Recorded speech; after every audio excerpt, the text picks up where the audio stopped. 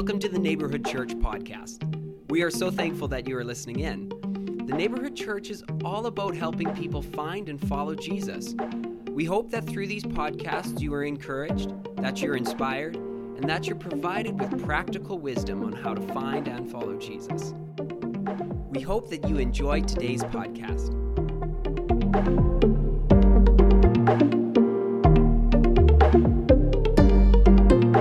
So I sat down with Tommy LaPlante and interviewed him earlier this week.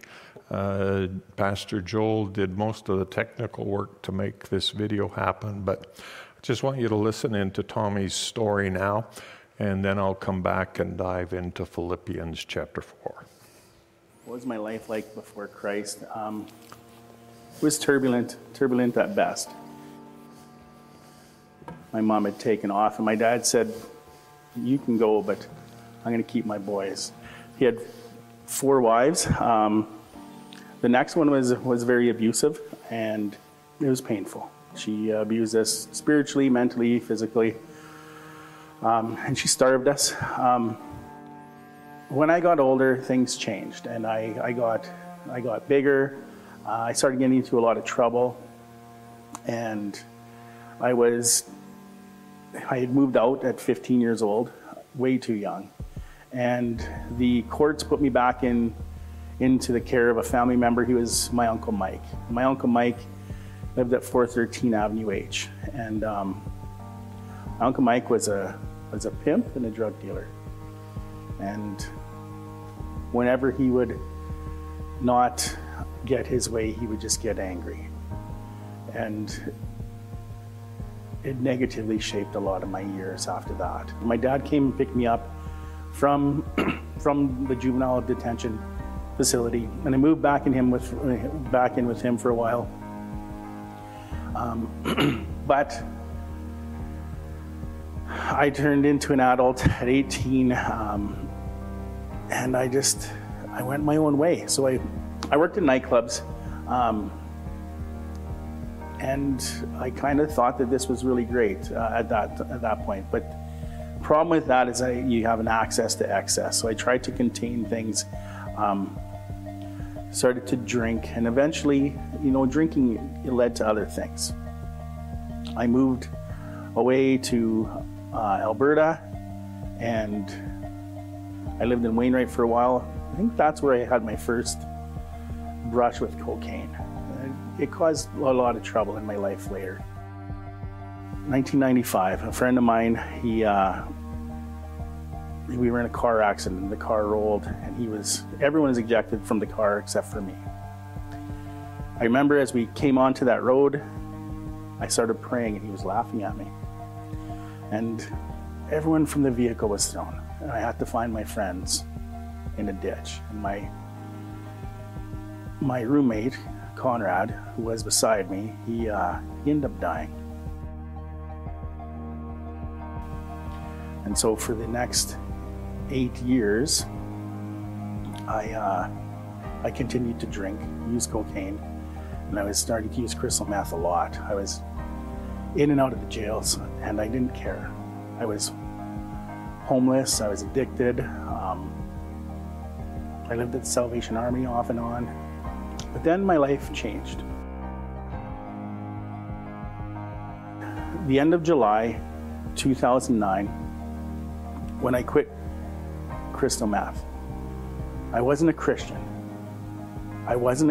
but I saw these guys from Teen Challenge. I met this guy named Bobby Walker. And so for this period in time, this guy told me about this place called Teen Challenge, and that he used to smoke crack, cocaine, and now he's free, and now he's living here in Saskatoon. And he did it through the Teen Challenge program.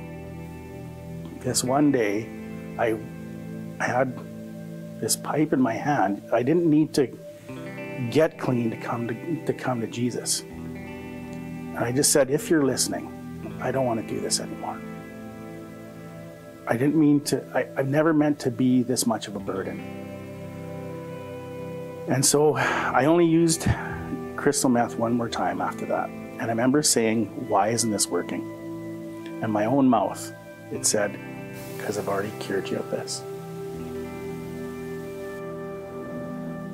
I was sketched out. I put my drugs down and I never touched crystal meth again. But then on October 17th, 2009, I was still involved in the drug trafficking. I just wasn't using cocaine or crystal meth at that point.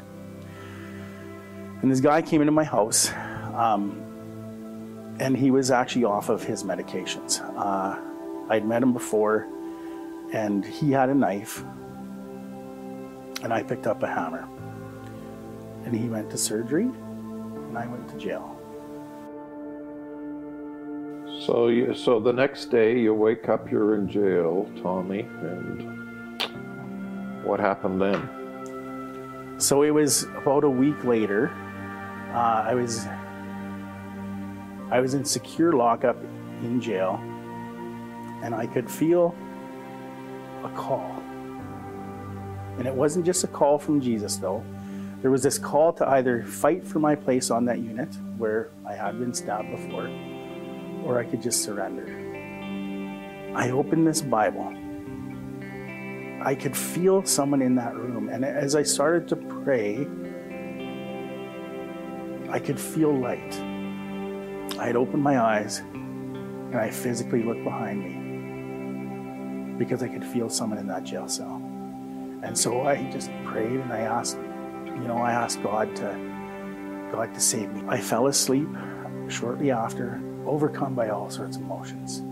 But when I woke up, I just felt like a different person. All the anger, all the resentment, confusion seemed to be gone.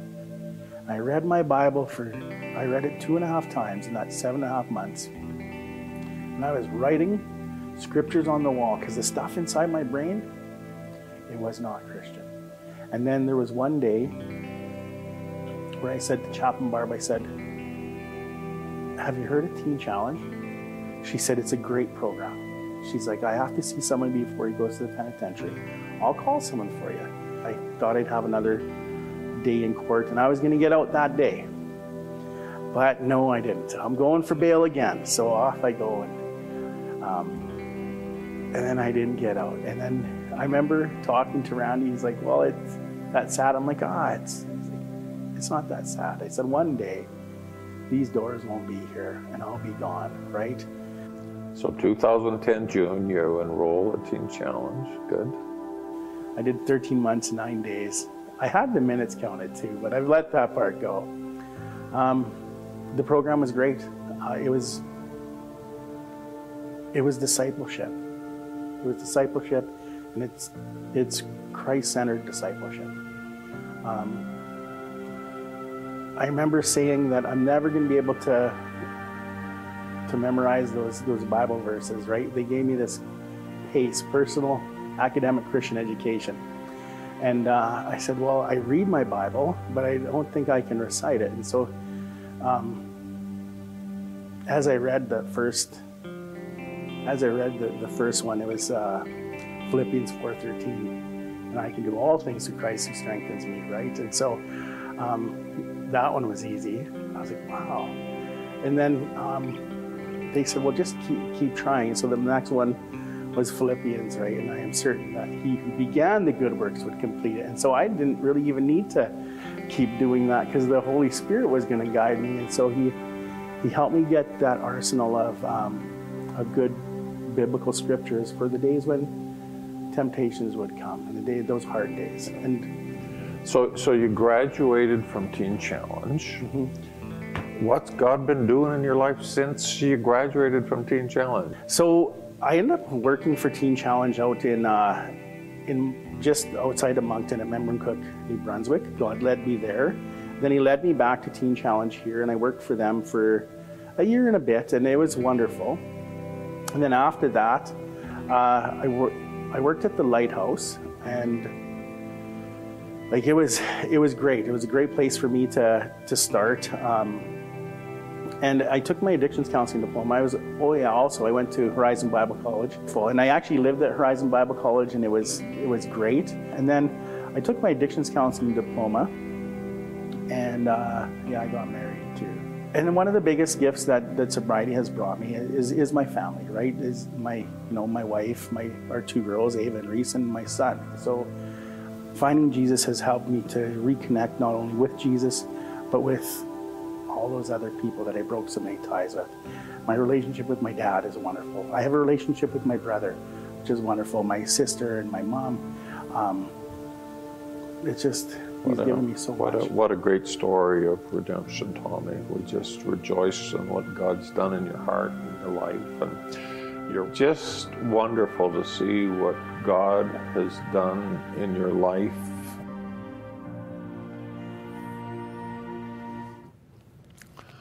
Tommy and his wife, Geraldine, make the neighborhood their church. We have been blessed and encouraged by them and their two daughters. But I showed that this evening because long before Teen Challenge was Teen Challenge, and before the neighborhood church was the neighborhood church, this church was investing every month in Teen Challenge. And for 17 years now, we have given thousands upon thousands upon thousands of dollars to Teen Challenge through your giving and through your giving to missions. Sometimes when we hear the challenge to give to missions, we just think, oh, there's the church wanting money again. We do not want money for missions for ourselves. We want money for missions because of stories like this and how God can reach down and take a life like Tommy's and completely redeem it and completely rebuild it. Yes. We want to, as a church, be behind those kinds of stories. So this month, we're going to talk about missions. And this month, we're going to seek to raise $20,000 for missions. Not so we can reach a financial target, but so we can continue to meet our obligations. So more stories like that are written, and more names are written into the Lamb's Book of Life. Let's pray. Father, as we look into the book of Philippians now, I ask that, Holy Spirit, you would come. Holy Spirit, that you would come and that you would make these words helpful, that you would make them beneficial, that you would change our hearts even tonight. In Jesus' name I pray. Amen and amen. So this is our fifth weekend in a row in Philippians chapter 4, and let me just take a moment here and read these 4 verses that we've been spending time on, and then I'll lift a few truths out of them. Philippians chapter 4, beginning at verse 4, rejoice in the Lord always. Again, I will say, rejoice. Let your gentle spirit be known to all men. The Lord is near. Be anxious for nothing, but in everything, by prayer and supplication with thanksgiving, let your requests be made known to God. And the peace of God, which surpasses all comprehension, will guard your hearts and your minds in Christ Jesus. Been looking at this portion and challenging us to build 4 spiritual muscles that maybe over time we have allowed ourselves to get weaker than we should be in. And the first spiritual muscle we've asked you to develop is the rejoice muscle. Rejoice in the Lord always. This is not rejoice in the Lord in good days. This is not rejoice in the Lord when everything is going wonderful. It is develop the spiritual muscle where you are rejoicing in the Lord always. I sat down in Pastor Gordon's former office earlier this week and chatted with him a little bit after he'd attended one of our morning prayer meetings. And he told me he was reading George Mueller's biography again. He says, I read it twice every year. And he told this story. He said, George Mueller spends every day getting alone with Jesus until he knew he had the joy of the Lord. Didn't come out amongst people until George Mueller knew he had the joy of the Lord. Could be one of the reasons he made such an impact in feeding thousands upon thousands upon thousands of orphans over the years in Bristol, England, and never once sent out a fundraising letter. Just said, Father, we need some money around here to feed these kids, and God always provided. He made the decision to make sure he was living in the joy of the Lord. Would suggest to you that all of us need to make wise choices, and in reality, our lives are the sum of the choices we do make. We need to make the choice every day to say, this is the day the Lord hath made. I will be glad and rejoice in it. Rejoice in the Lord always. And again, I say rejoice. The second muscle we've been challenged to develop from this portion is let your gentle graciousness be known to all men. May God do a work in all of our hearts where there is this obvious spirit of gentleness and graciousness about us. That should be the reputation of Christians. We should be known for being gentle, gracious people. And then thirdly, we run into this really challenging muscle that we need to develop. Be anxious for nothing. And some of you hear that and you say, Pastor, I know you think that's important, but you don't know my life. Well, and I don't claim to know all the details of any of your lives. But I do know the Apostle Paul writes here, be anxious for nothing.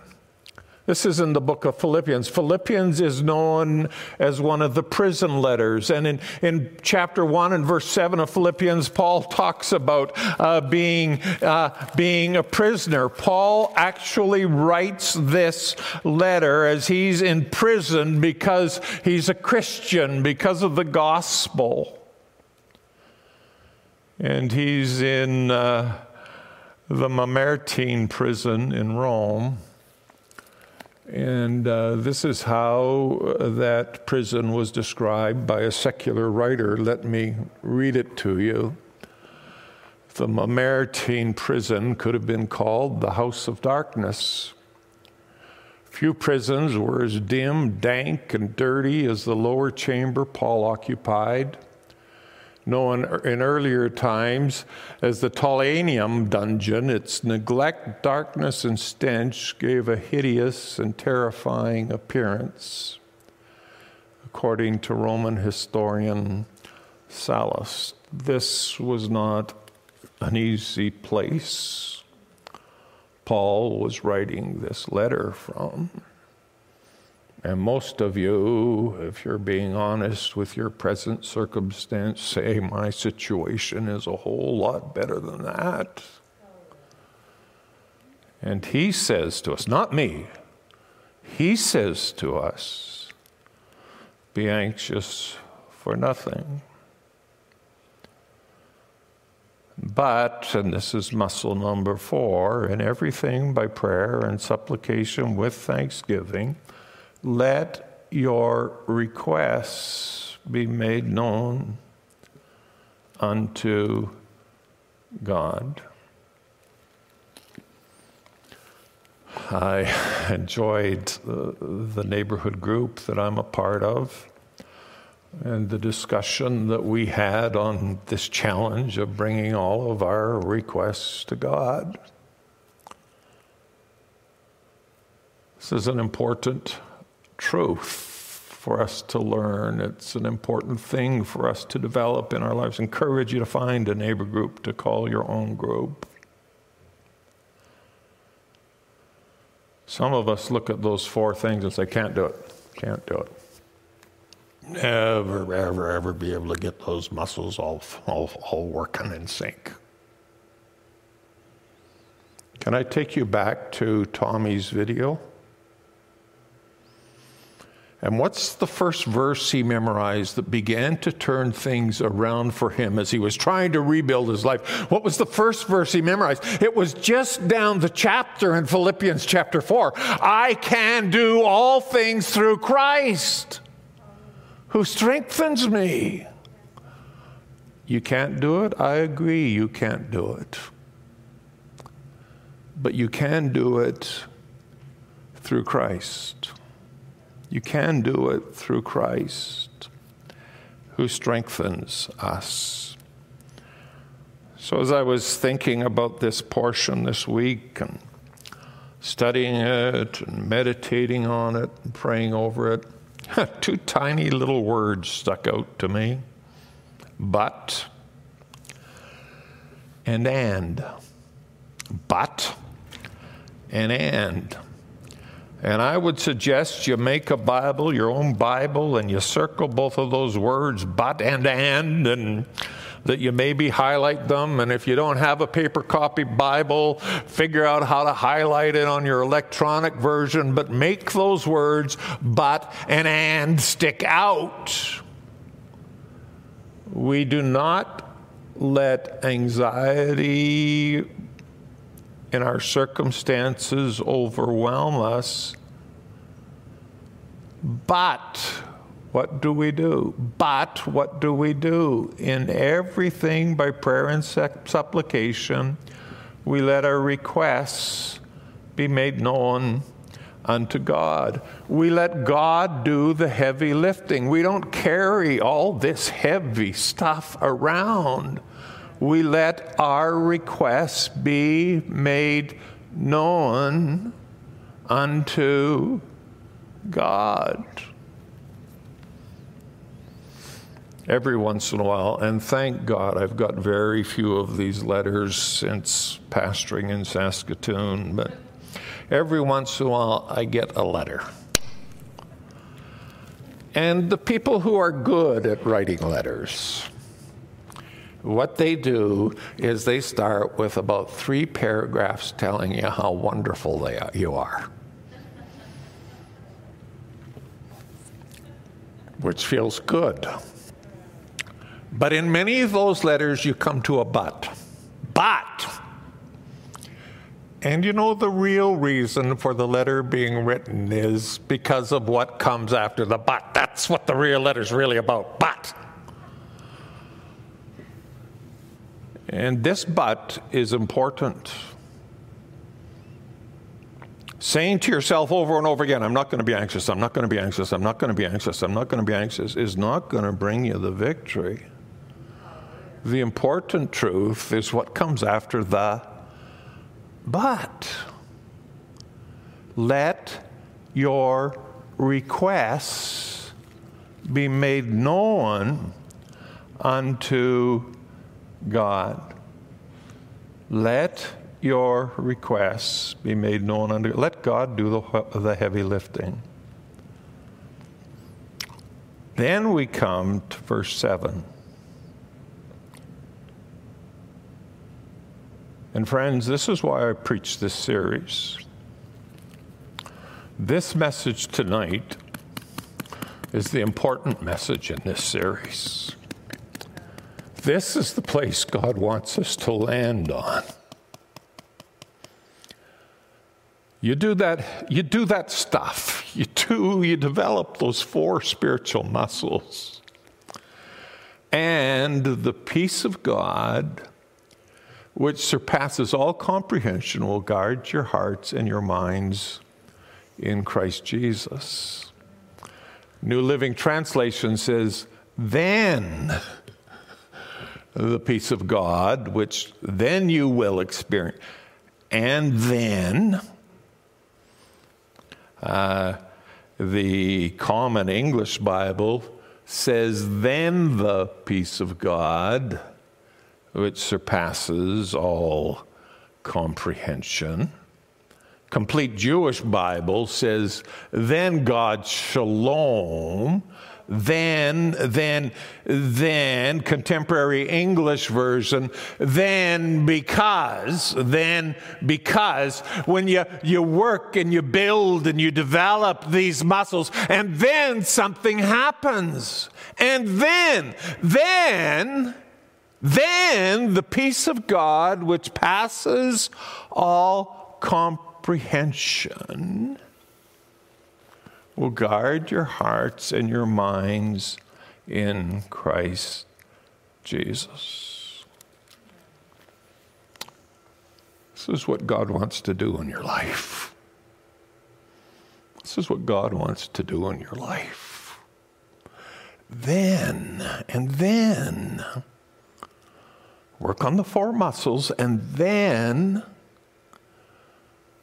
the peace of God, which passes all comprehension, shall guard your hearts and minds in Christ Jesus. So, I started painting the exterior of our house about 7 weeks ago, and it was a lot more exciting the first 2 weeks than it was in the last 5. But I got this nice weather on Monday afternoon, and I said, I just got to take advantage of this. I got paint sitting in the can that I don't want to go bad and dry up on me over winter, so I painted for a couple of hours on Monday afternoon, but I knew I had a sermon to preach this weekend, so I listened to a couple of sermons, and I'm on the ladder, and the guy who's preaching on Philippians chapter 4, for the life of me, I couldn't tell you his name. All I know is he's from Chicago, and he spoke with some kind of a British Irish sort of accent. But he took me in that message as I'm standing on the top of a ladder and no pen or paper in my hands. I'm amazed I actually remembered this. But he quoted John chapter 16 and verse number 33. In the world you have tribulation. Friends, not for a moment do we not think that life doesn't have dark times. We're not suggesting at all that life doesn't have difficult times, difficult periods. Yes, life does. But in the same breath of having said this, in this world you have tribulation. In the same breath, Jesus said, these things have I spoken to you, that in me you have peace. So that in me you have peace. In the world you have tribulation. Interesting. Do you catch some very significant phraseology here? In the world, you have tribulation. In Christ, we have peace.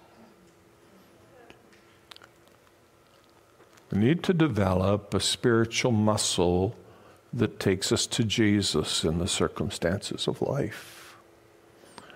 Are you going to look at all the pain and all the disappointment and all the struggles and all the turmoil, all the confusion? And if we've ever had a confusing week, it's been this week. How long can you stay at 2:53 and 2:13? the world can get very, very confusing. But friends, ultimately, we're not in the world. We're on the world, we walk around on the world, but we are in Christ. And in Christ, we have peace. In Christ, we have peace. And Paul, who's in jail, and commentators will say, when you were in jail, in that jail anyhow, you were often chained to a guard. Make sure you didn't go anywhere. Paul knows what he's talking about here. And the peace of God will guard your hearts and your minds in Christ Jesus. If you'll just let it guard you, friends, you won't end up in all kinds of places that aren't good for you. Because God wants to guard your mind, and He wants to guard your heart. Like what Paul Bunyan says about this portion in Pilgrim's Progress. He says, Mr. God's peace will patrol in the town of Mansell. Mr. God's peace will patrol in the town of Mansell.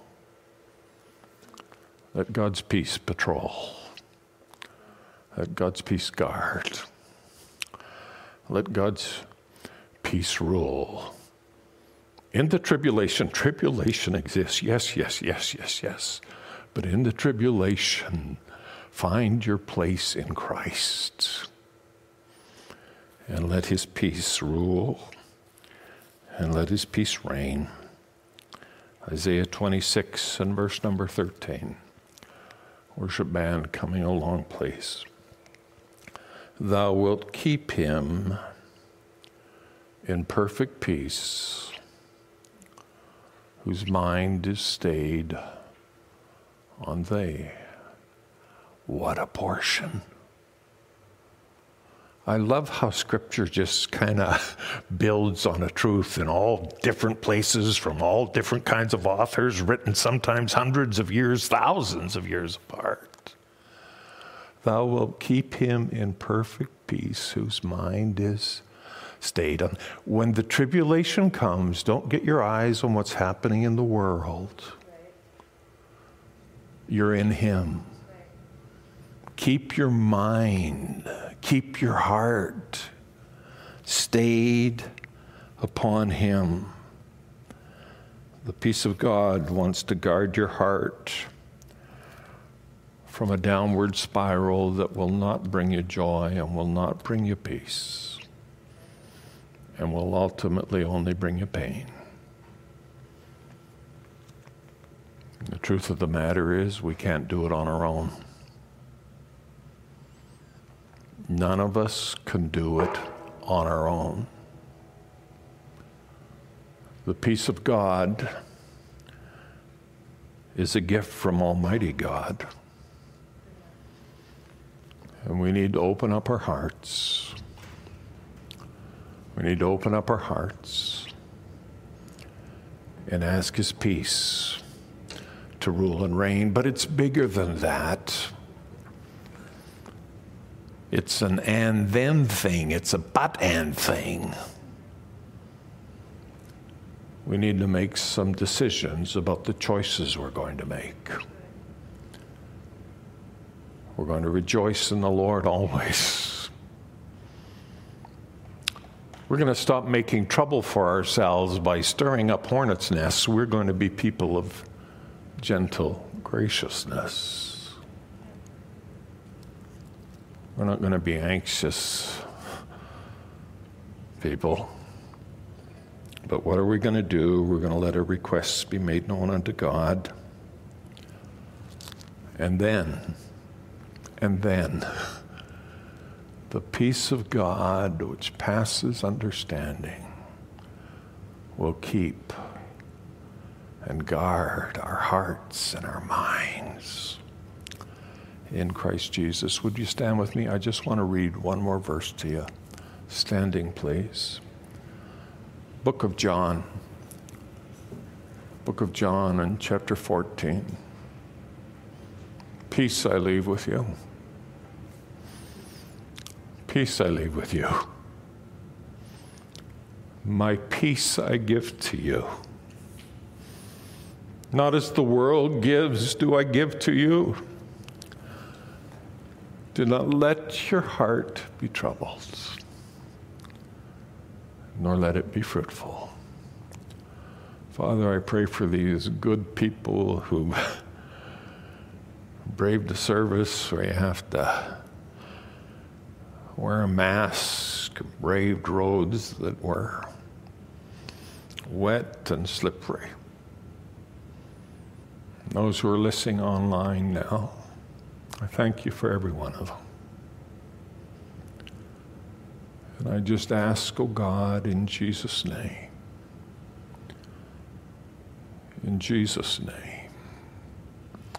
that we would learn to walk and move and breathe in the peace of God. The peace you give. It's not a peace like the world can give. It's beyond our comprehension. Flood our souls with that peace, Lord. In Jesus' name, amen and amen.